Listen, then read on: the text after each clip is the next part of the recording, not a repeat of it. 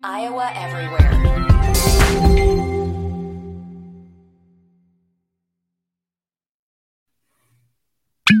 We recommend listening to the CW Pod with a glass of Steeple Ridge bourbon. Grown, distilled, well-rested, and bottled in Erling, Iowa. Now from the Channel Seed Studios, this is the CW Pod, fueled by Steeple Ridge.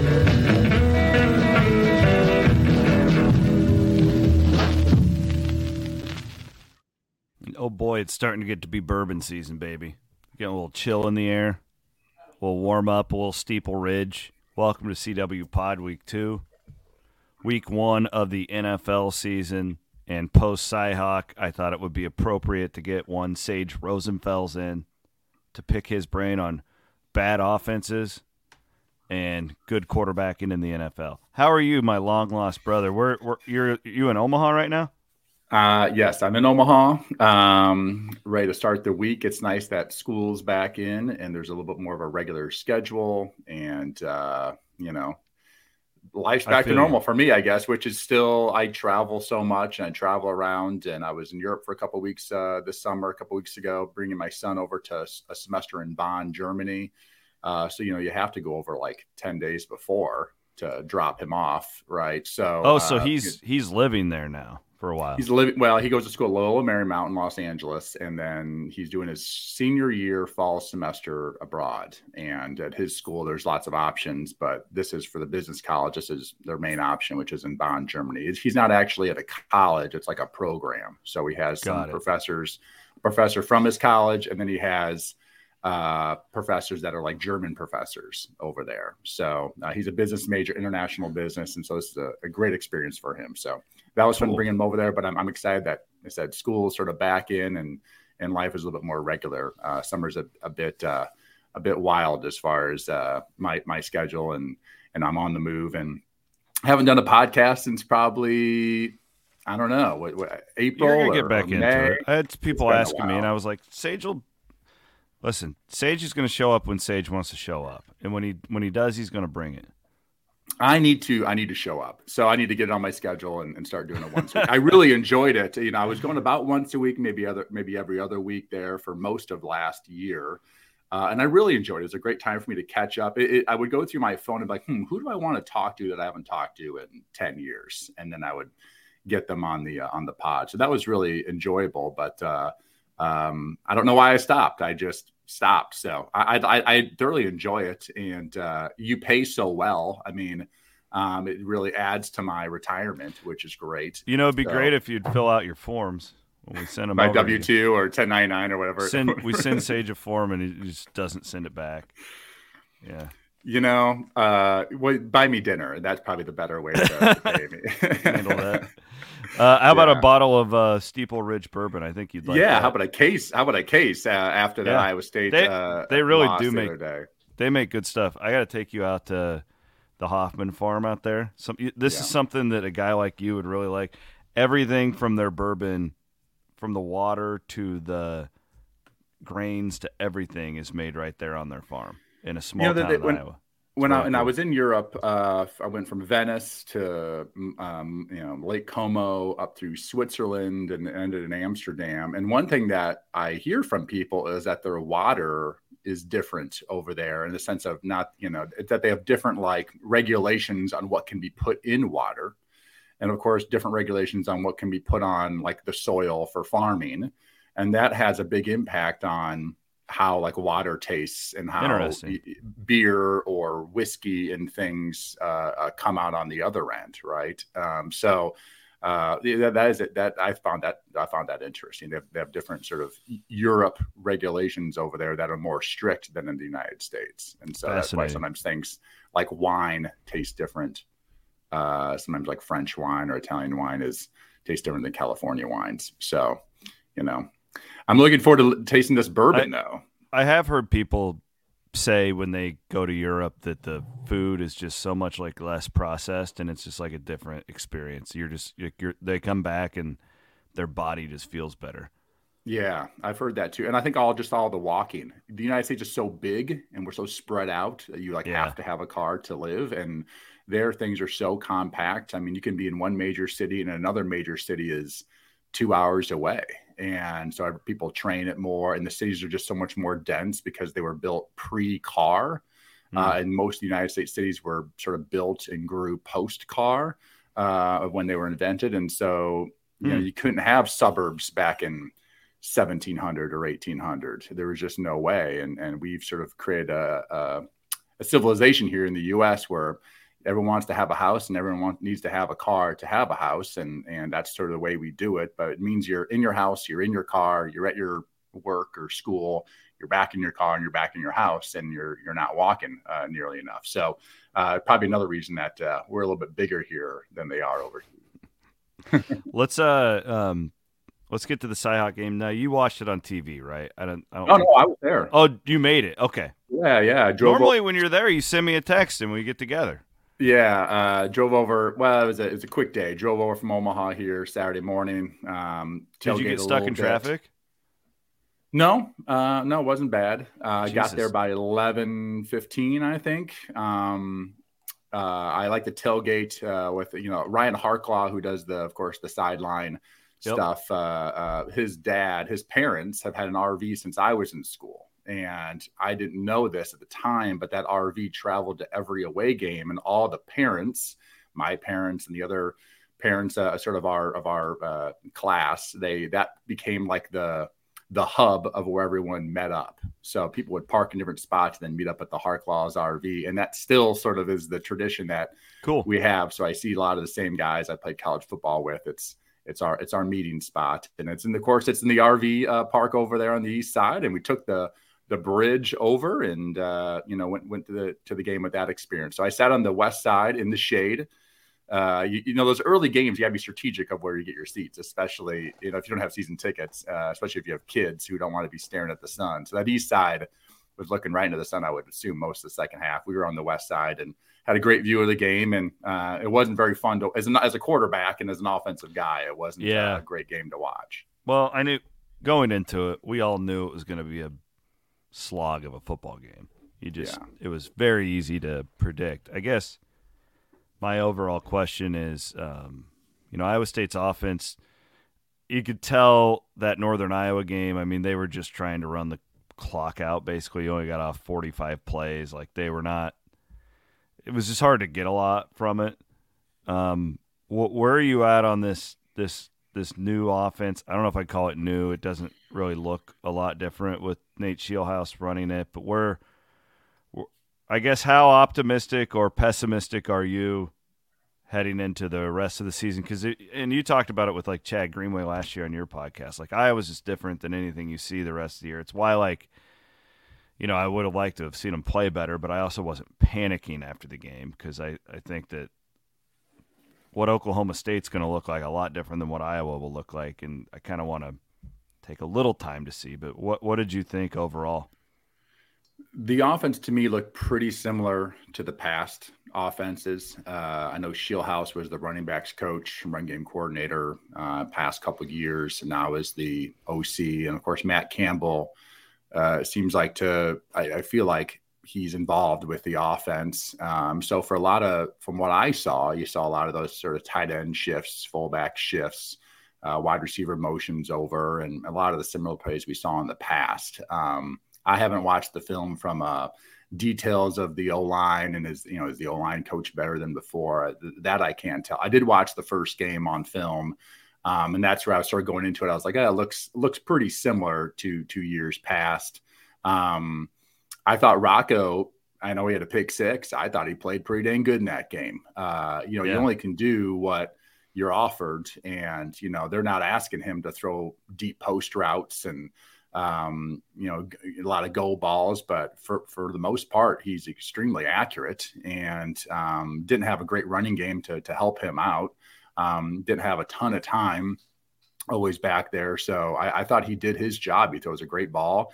It's tight spiral and spins and pretty dang accurate. And again, he had that pick six, but it's hard when you're a quarterback and you're asked to, I don't know how many times you threw the ball in that game. 44 times, and you make one real bad mistake, and that's the key. 9 drops. 9 drops. Yeah. So that was the part to me.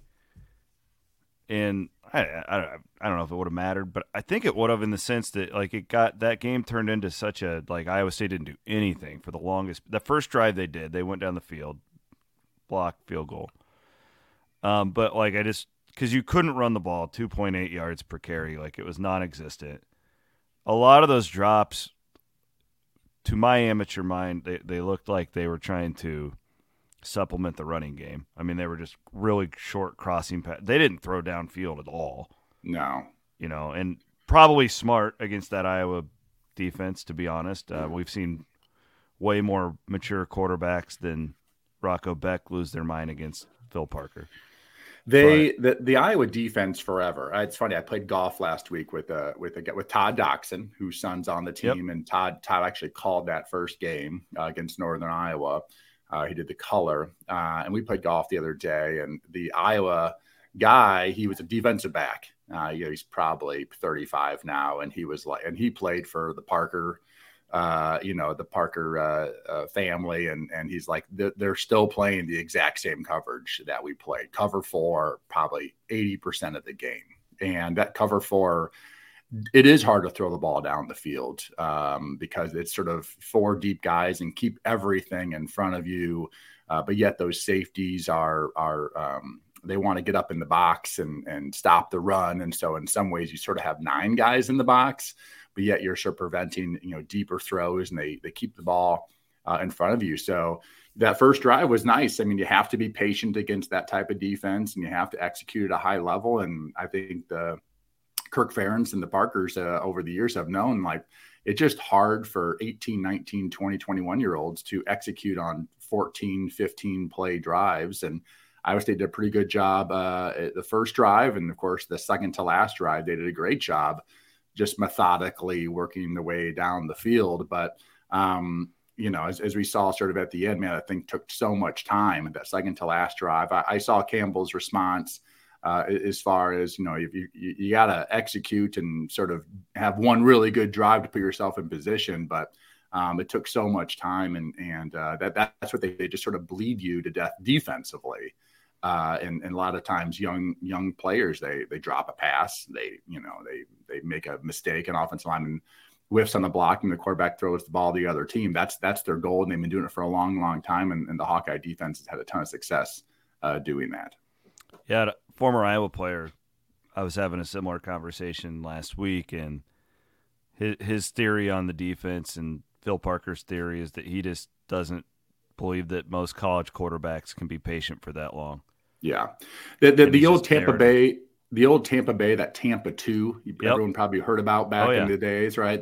Probably the 2000s, really, when I was in the NFL, I would say from my rookie year, 2001 to maybe like 2008, 9, 10, you saw a lot of teams, I don't know, maybe a third or half the NFL teams that was definitely a part of their package. And the whole point was teams are just not going to go 15 plus plays and score a touchdown on you. So they might go 15 plays, but we're going to hold them out of the end zone. They're going to kick field goals, and it's just very hard to get big plays against. So there's just no big plays against those types of teams. And it keeps the ball in front. Like everyone on the defense in the secondary and the linebackers are always sort of had their eyes on the quarterback. And so you have a lot of helmets attacking the football, which means usually turnovers. You have 3 or 4 guys attacking some sort of shallow crossing route. At some point, that ball will come out. And so that bend, don't break defense is very, very effective. It makes for sometimes boring football games, but it's worked in the Big Ten for a long time with Iowa defense. And it's not like they have a bunch of first round draft picks over there, but yet they've got a very efficient defense. And Iowa State, they struggled, most of that game, all but really 2 drives of really moving the ball consistently against it. And per the, Phil Parker's design, Iowa State would drop a pass here and there, or we would miss a block here and there, or our run would be for a -4, and you just can't make up for it. And it's hard to execute at a high level with college football players against that style of defense. I think, and I want to pick your brain on what you saw from Iowa's offense too, but kind of to wrap up Iowa State. So I guess my fear, and I don't want to overreact because again, Iowa's just so different. Okay. But my fear after watching the first few games is, man, like one, the running the ball. They didn't really run it consistently against Northern Iowa either.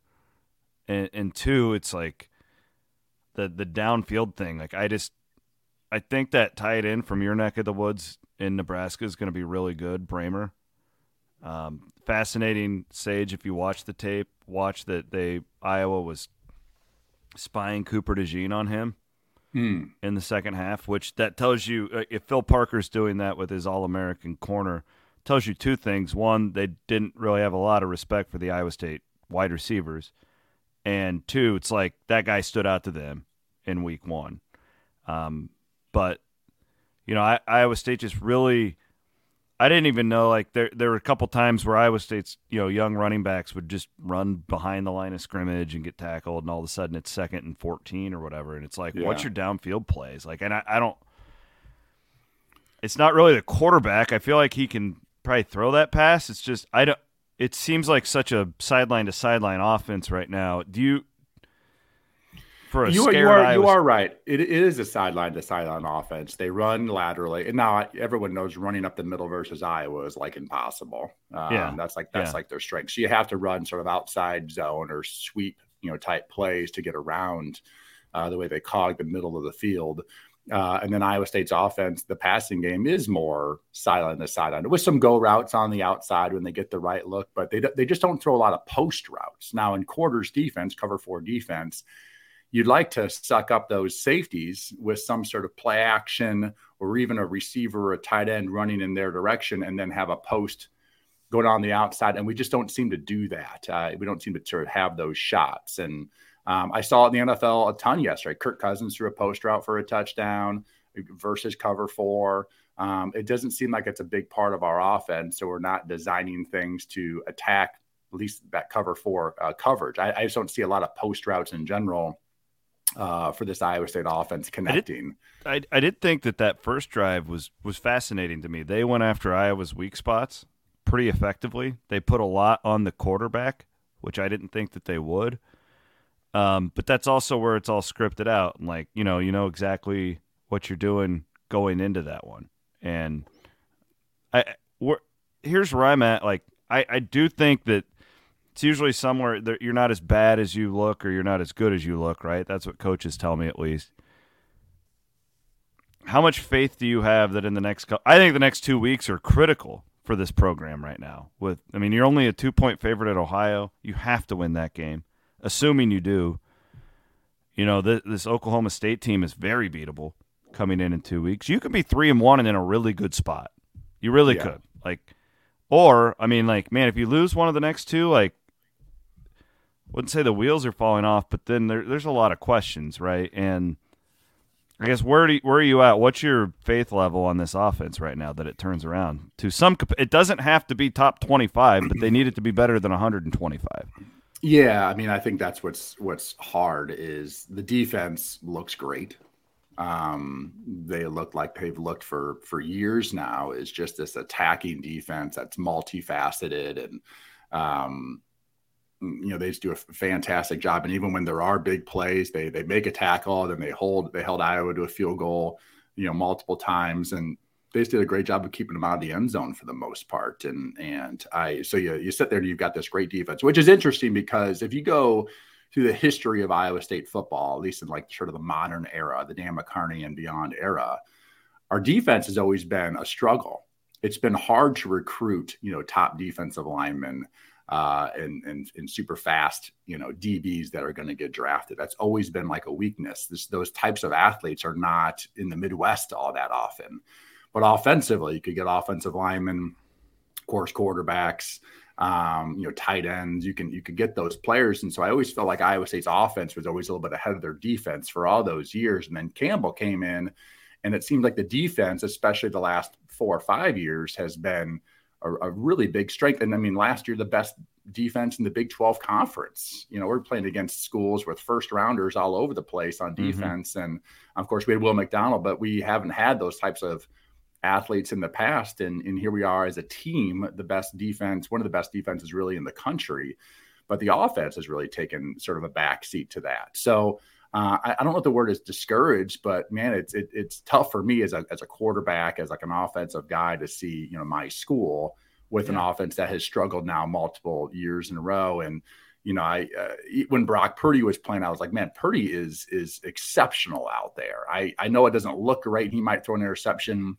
or two in a game, but I feel like he's scrambling and making things happen. And when he does make throws, they're pretty dang accurate. And I just know, like, when I was 20 years old, I wasn't playing that well.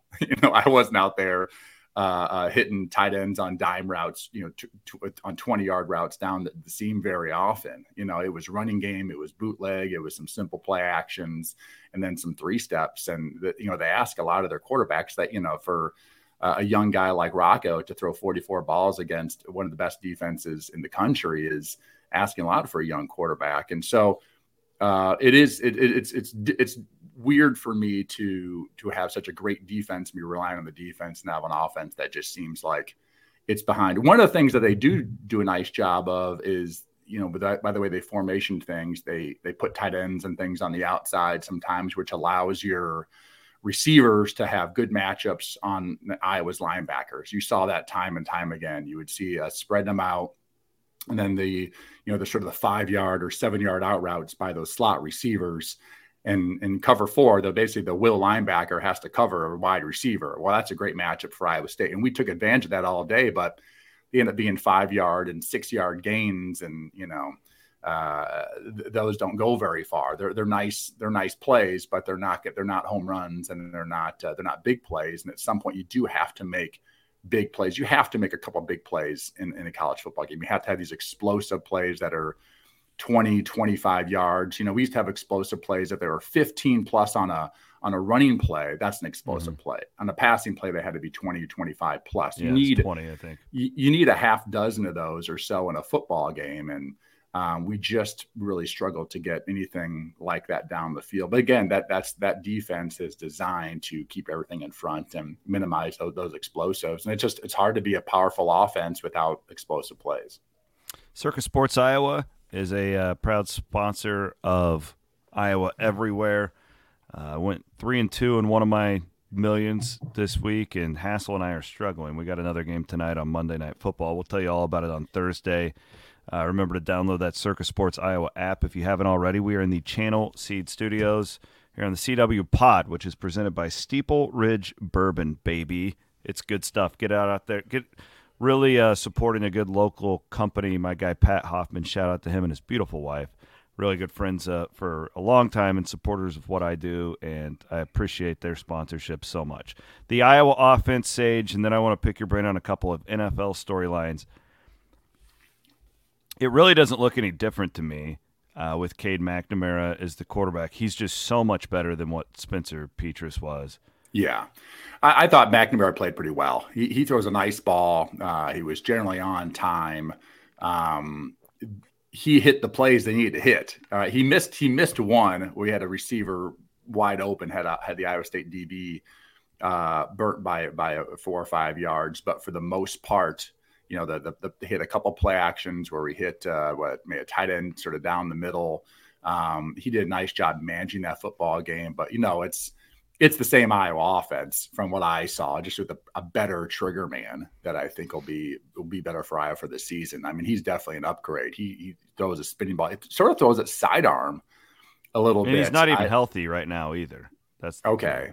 He's got a quad deal he's dealing with. So he did what he needed to do, which was manage the football game. I mean, that was managing football right there. Stayed away from mistakes, had his running game, and just relied on his defense and did enough to win the game. But the shots that were there that he took for the most part, he connected on, and that's what you have to do. You may only get 1 or 2 times where you get the exact right defense for the play called as far as taking one shot down the field. And Iowa State on 3rd and 1s, they get aggressive. Those safeties really get up in there and leaves those sort of safety, the third safety a lot of times just one-on-one with the tight end with no help.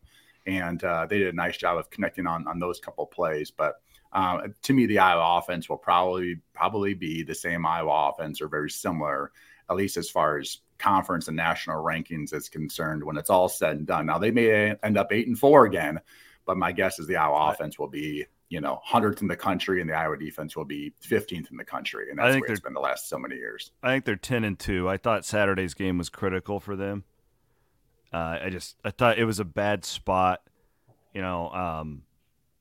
Just felt like Iowa State was due to get one in Ames, and Iowa State made the big mistake. You can't throw a pick six against them. You can't have the blocked field goal against them. I think Iowa's in a really good spot going forward. For most of the game until that second to last drive where we scored the touchdown. I mean, in a sense, our offense was losing to itself 3-7. We'd scored 3 points and we'd give them 7. I thought too. I refuse to criticize John Haycock. He's forgotten more about the game than I'll ever know. I thought Iowa State would bring more pressure early. That he does this all the time. I've interviewed him about it. He feels people out the first couple of possessions, sees if he can get pressure with 3. I thought with McNamara's injury, they would bring linebackers and safeties immediately. Maybe not as safeties because I thought they would be occupied with the tight ends. But once Haycock made that shift in the second quarter, Iowa really sans a really good drive. They had that killer drive in the third quarter that really ended the game. But I don't know.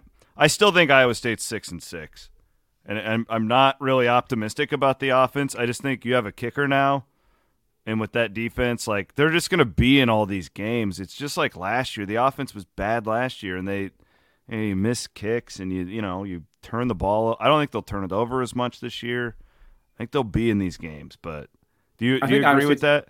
I think we're going to be in a lot of games, and it's a long season. The old Mike Krzyzewski. I texted Kevin Stefanski this morning. He's the Browns head coach. Of course, they got a huge win yesterday. I am just a fanboy of Kevin Stefanski. If you could get me like a Kevin Stefanski like autographed like helmet, like I wanted to trade Mike Zimmer back in the day so we could upgrade Stefanski to be the from head coach. Offensive coordinator. I just love him.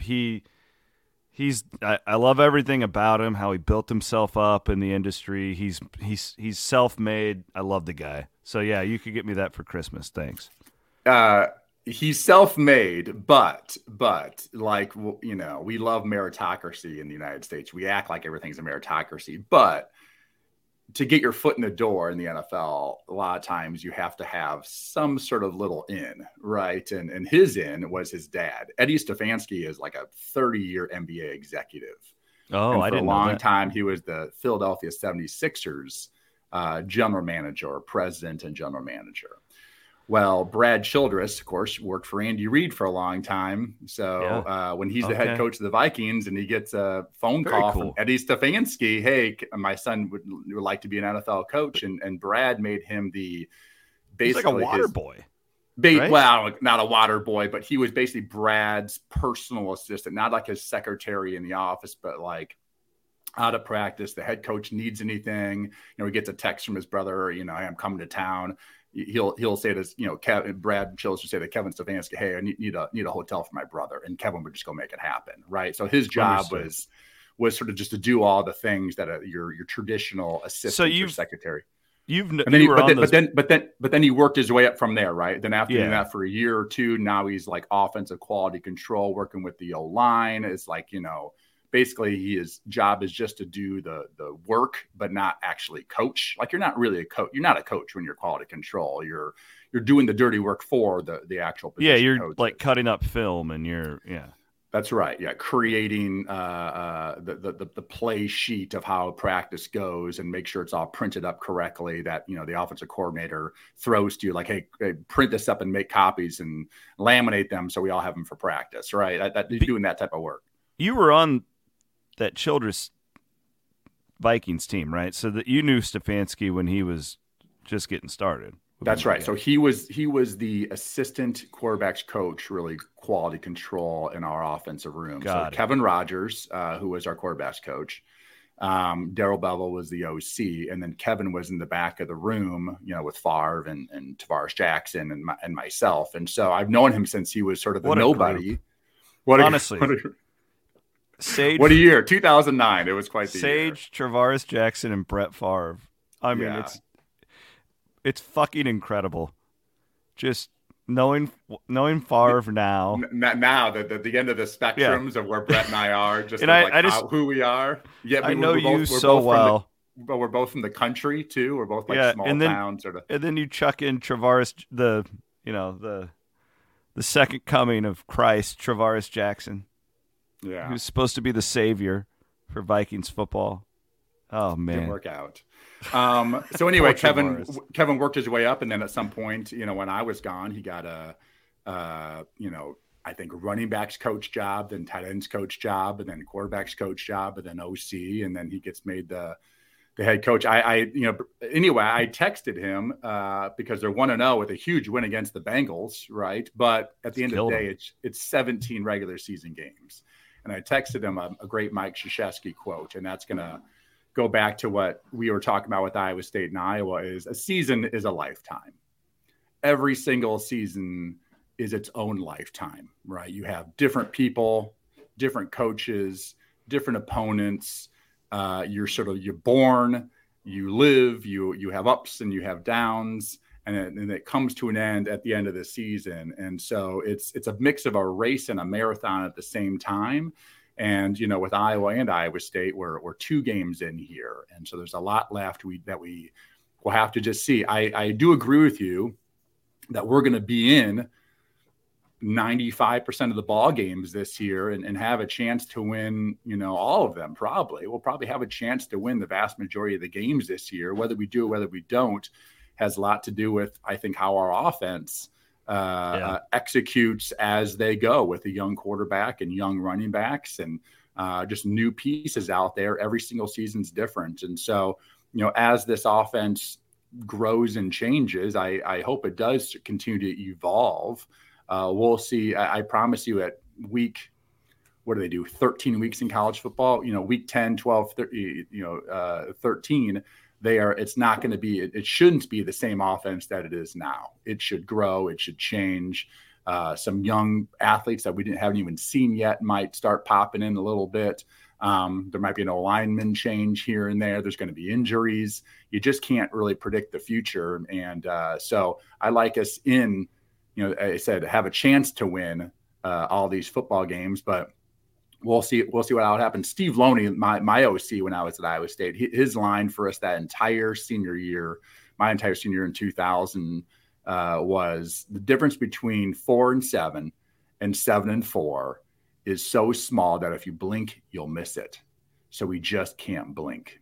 And I think that is 8-4 and 4-8 actually is just a couple games. It's a couple field goals. It's a couple stops. It's a couple turnovers. Mm-hmm. So in that whole lifetime, there's really only maybe 10 plays that can completely change the outlook of your entire season. And for Iowa State, they need to make those plays this year and come out and get to a bowl game. And I think they can. I think they have the players. I really liked Rocco. I thought he did a great job. I know he threw that pick 6. I thought he did a great job in that game for a young guy. I think he's mobile. I think he's accurate. I think he's got definitely a strong enough arm, but he can't do it all himself. To ask a young quarterback to throw 44 passes against the Iowa Hawkeye defense and think you're going to win a lot of those games, that's tough to do. And he's dinking and dunking and do whatever he can, but he's got a really quick release. And to be honest with you, I think he's an upgrade on the quarterback from last year. I do. I think he may not be a pro prospect, but I think he's an upgrade on what Iowa State needs him to do.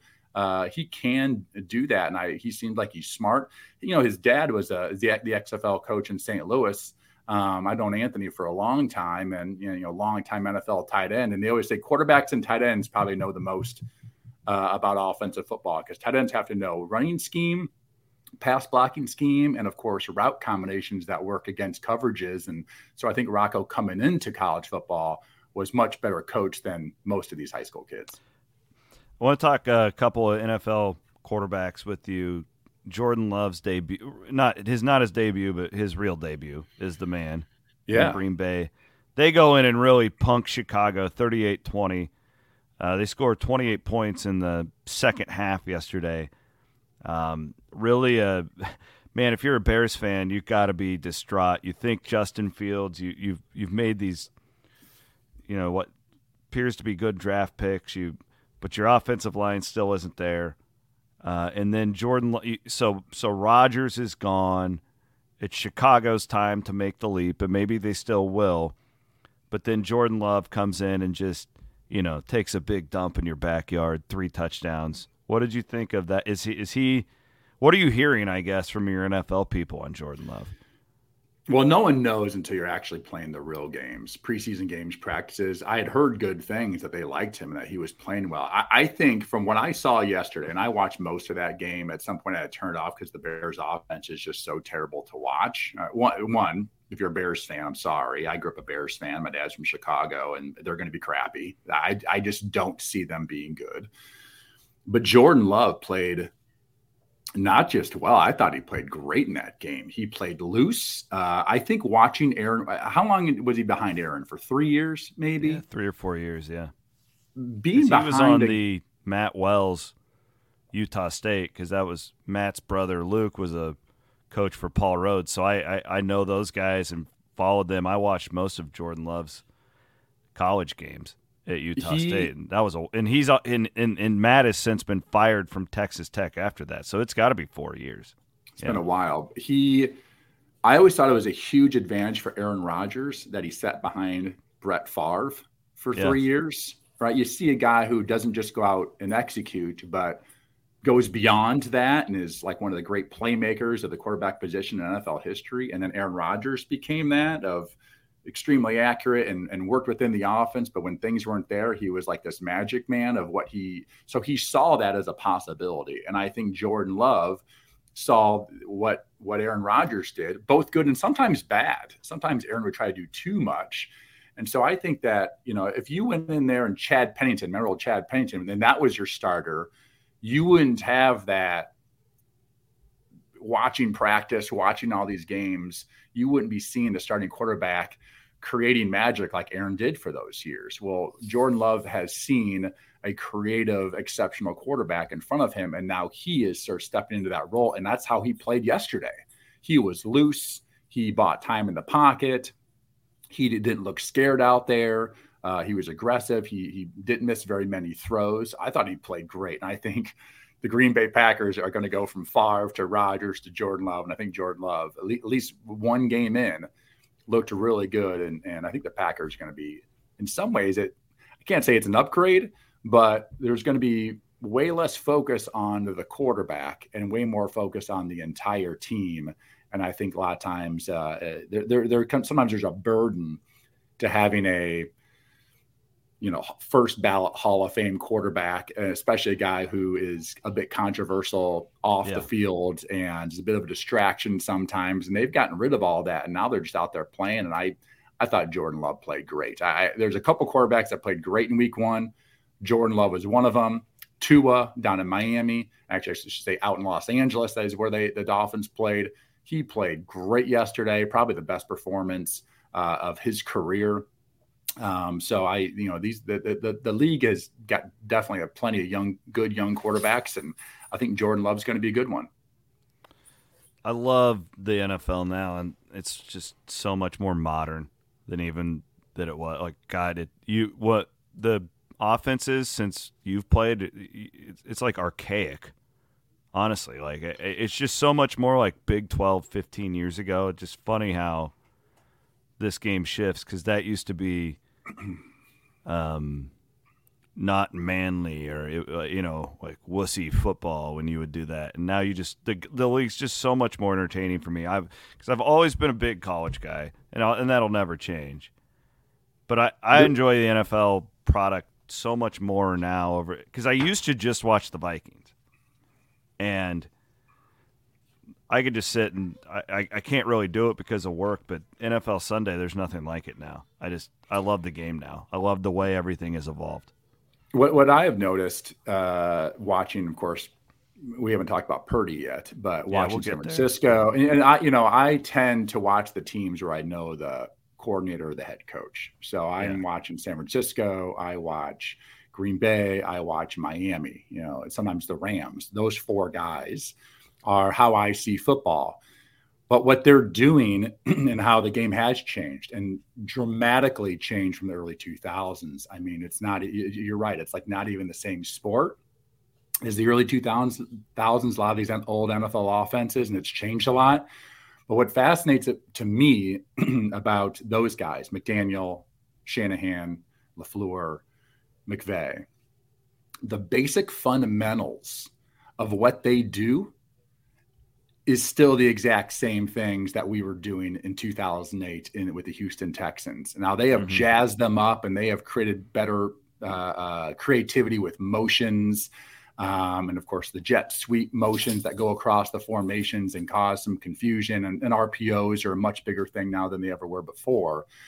But the basic fundamentals are still there. The way they use their tight ends, the way they use their splits by the receivers and tight splits to, you put a receiver in a tight split, he can still sort of run a widened out route. He can run a widened go route, a widened curl route, but he also can run corner routes from that spot. He also can go across the field and run shallow crossing routes and deep crossing routes. And you can run down the middle. The whole field opens up. And traditionally, when I got in the NFL, is you had sort of outside receivers and you had slot receivers. You had a slot receiver and a tight end, and you had two outside receivers. And when you're out by the numbers, you can't get to the other side of the field. So these fundamentals that I think we were one of the first ones to really get good at it, was put these guys in all these tight splits and stack splits. And it really caused a lot of problems for the defense. You get these like natural picks where you don't want, the defensive backs are in man-to-man and they're sort of over the two guys in the stack, and how they're going to play it and how it's going to unfold and how you could take advantage of their techniques and cause guys to get sort of, rubbed and not be able to chase their guys, where they're trying to run through both their own defensive back and the other wide receiver. And meanwhile, their guy is run a shallow crossing route and they're behind. All those same things are still there. And that's what's fun for me, is that I'm seeing the foundation that was there in 2006, 7, and 8 with Kubiak and Shanahan and those guys in Houston. But I'm seeing, of course, a much more advanced version. But at the end of the day, it's like the fundamentals are still there. So it's still very easy for me to see how these plays unfold. What I love about it is you're talking to a Hal Mummy, Mike Leach disciple, okay? Like, those are my guys, and they have been forever. It wasn't since Leach got on Twitter and started making funny comments at press conferences. And I just remember so much, during when Leach in his final years at Texas Tech, when they were really good, Michael Crabtree and the Cliff Kingsbury and those types of years, and just when him and Gundy were really rolling, and Bryles was at Baylor, and just the national media and like Sabans of the world just hated it. These guys are ruining football, and now it's not the same. Like, the NFL's not running the same thing, but you look around at the guys who are playing quarterback now in the NFL, from Baker Mayfield to Brock Purdy to even Kenny Pickett to, Bryce Young to whoever. There's a million of them. They wouldn't have even sniffed the league 15 years ago. And they make it better. That it's a better product and it goes back to my guys Leach and Mummy, and even to a point Dana Holgerson, and you're right, like those purist air raid guys. They're not running air raid. The 49ers aren't running that. But man, I'd love to sit down with your guy Kyle Shanahan sometime, and who are your influences and stuff like that, and have that conversation, because you just see pieces of it. My smile lights up like a Christmas tree when I turn on the NFL and I see that shit. I love it. When I first got in the league, Marty Schottenheimer, Washington pre-Commanders, that was our name. Oh yeah. Our offensive coordinator, Brian Schottenheimer, who's the Dallas offensive coordinator now, he was a quarterbacks coach. He was 26, his first real job. He had been coaching some college before that. Our offensive coordinator had come from the Kansas City Chiefs as their running backs coach. We were running the same plays as Joe Montana ran in the early 90s when he went from San Francisco to Kansas City. the West Coast offense during that time, which had over half the league running these plays, in a sense, it was like the Bible. It was like, this is what it is. Don't question it. These plays work. This is the depth. This Bill is Walsh, this, baby. yeah, Godfather. it was just, if you were a coach and you went outside that, it was like, ooh, be careful. You're like breaking of the tradition of Bill Walsh and this set in stone. This is how offense works. What I love about this crew of younger coaches is when they were in Washington, and I don't know if you listened to that podcast. You should listen to the Jordan Rodriguez podcast if you haven't already. Okay. And she interviews all these coaches, including Robert Saleh, who was also, he's a defensive coach, but he was on that staff, and I was in Houston as well as quality control. He interviews all these guys and talk about, from Houston to Washington and beyond. And when these guys were in Washington, they decided, well, why not? Why don't we just try this play?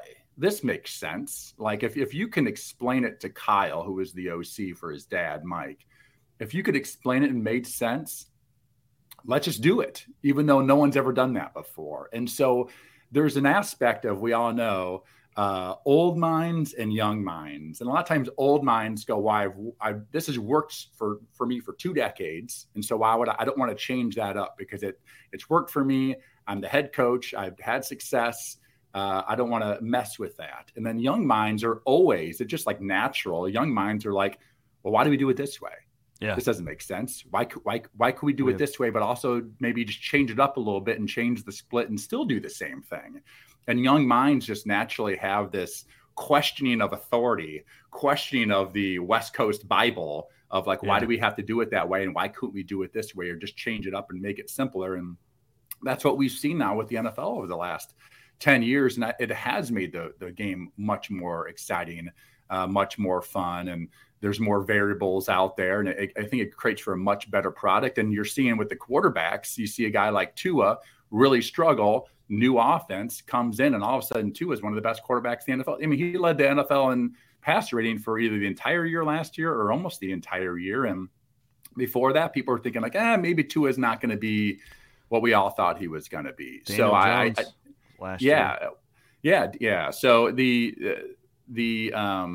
I think those guys have really changed the entire game. And of course, now what you're seeing is coaches who have coached underneath them starting to move around, and they're starting, Arthur Smith in Atlanta, and they're starting to become head coaches or offensive coordinators in other places, because it's like, man, these guys must have the secret sauce, because nearly every single quarterback that plays in their offenses has the best years of their career. I mean, you see Brock Purdy go into San Francisco as a, last pick of the draft rookie and excel. And now he looks like a, Pro Bowl quarterback. He looks like a MVP candidate through week 1. I mean, Brock's just playing great. And so they must be complex in one way, but simple enough for a last pick of the draft rookie to pick up in 4 or 5 months and excel out there in the National Football League.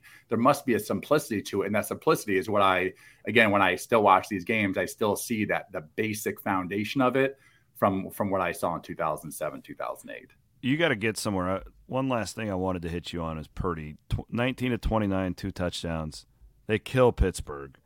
Killed them. Game was never even close. So Purdy he continues to prove these doubters wrong.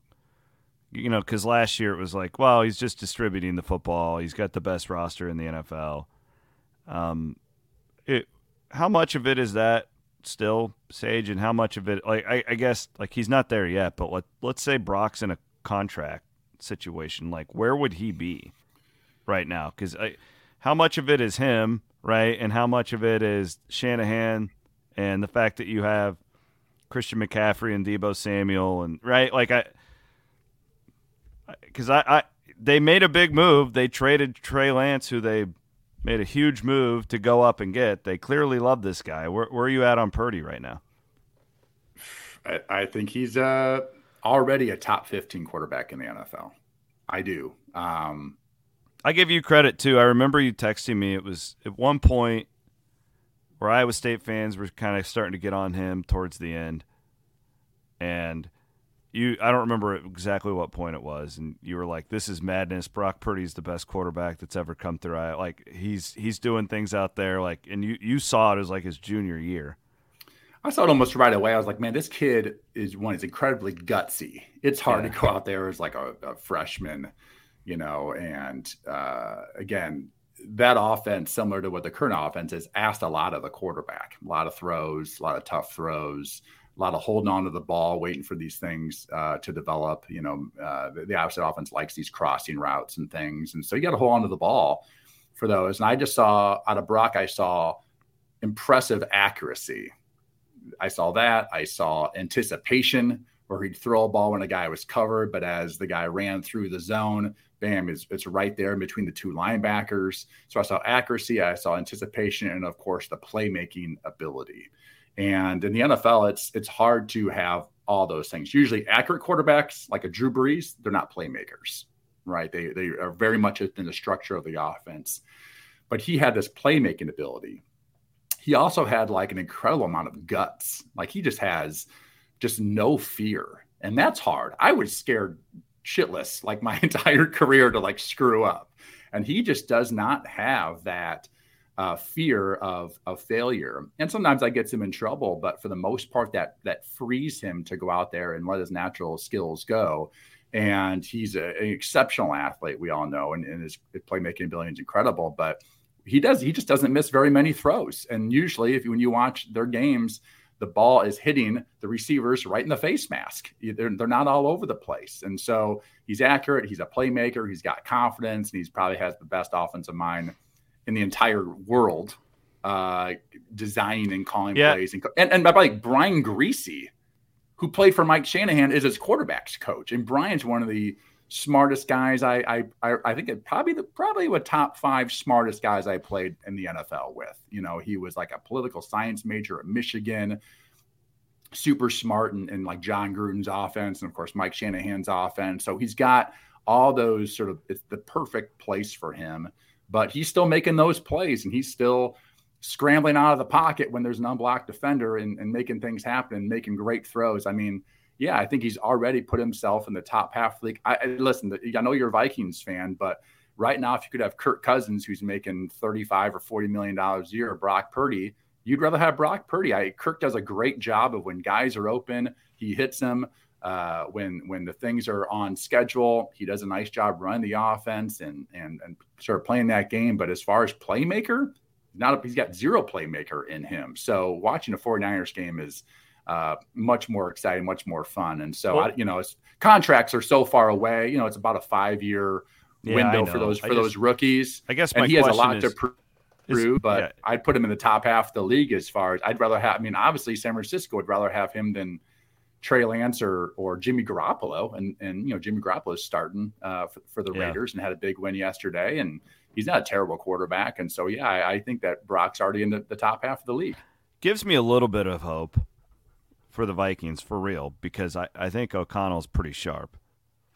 The Vikings' new head coach, and who did he learn? Who did he learn his offense from? Exactly, Sean McVay of the LA Rams, right? So like my theory is like if you let Cousins go, that you could get maybe this 3rd round pick from BYU or whatever. Like guys like Brock, when you have these really good coaches. I don't know. Jalen Hurts. Look at him and the Eagles right now, right? Like we had left him for dead when he was still in college.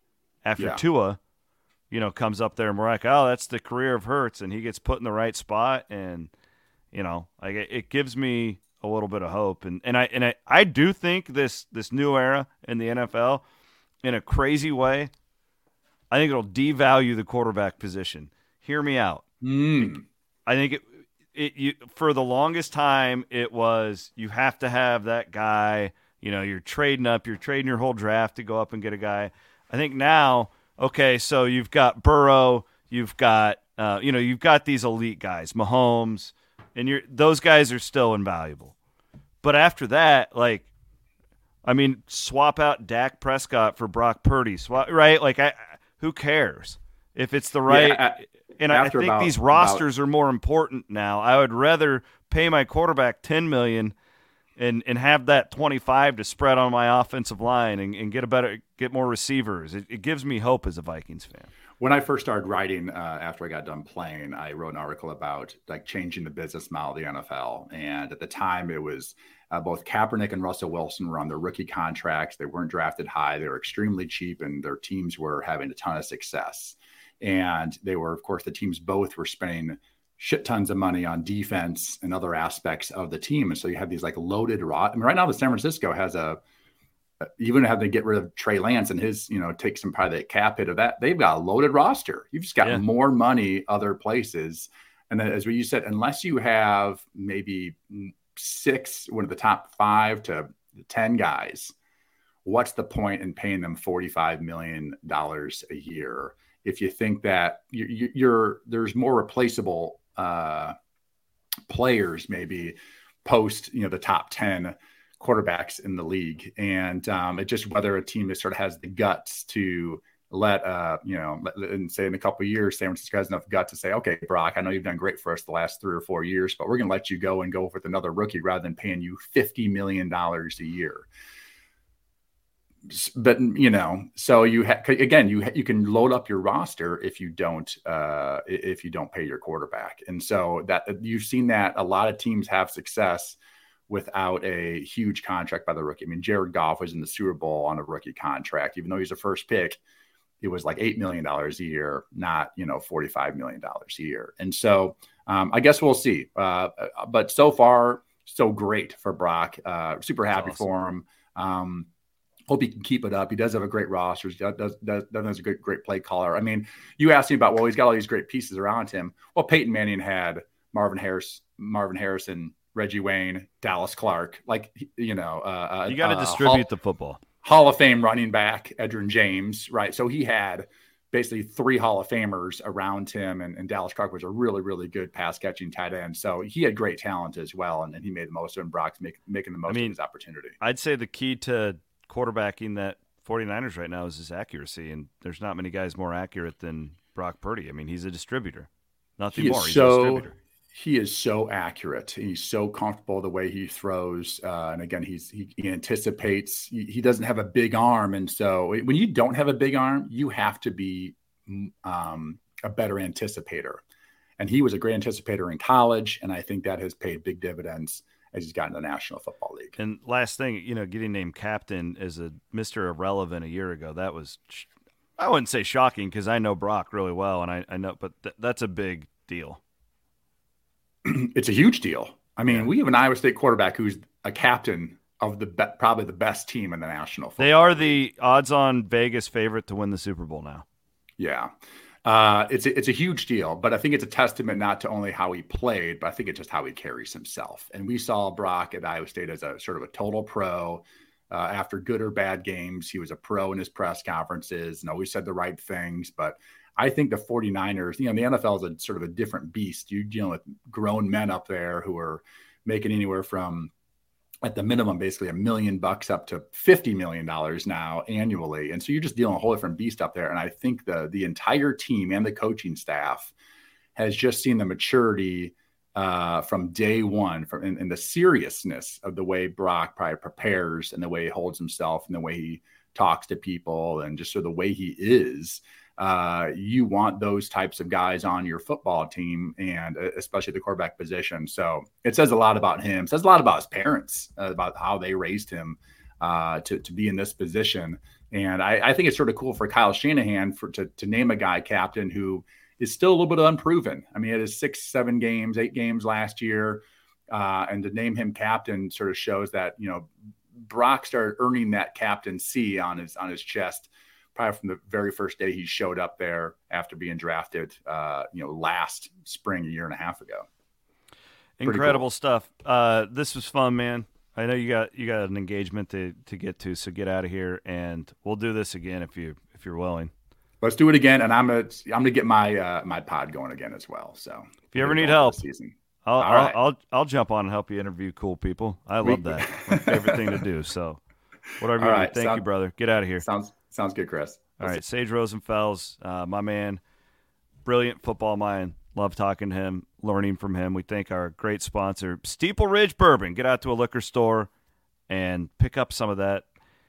I always tell people that if you want to get the white label and then graduate onto the black label, and then there's also a red label on top of it. The white label is as easy and smooth of drinking whiskey as you'll find. It's phenomenal. Really great Iowans over there in Erling, Iowa at the Lonely Oak Distillery. All right, hope you enjoyed today's CW Pod with Sage Rosenfels. Brilliant football mind. Love being able to catch up with him on all things football. I'll be back next week. Have a great rest of your week here on Iowa Everywhere. Iowa Everywhere.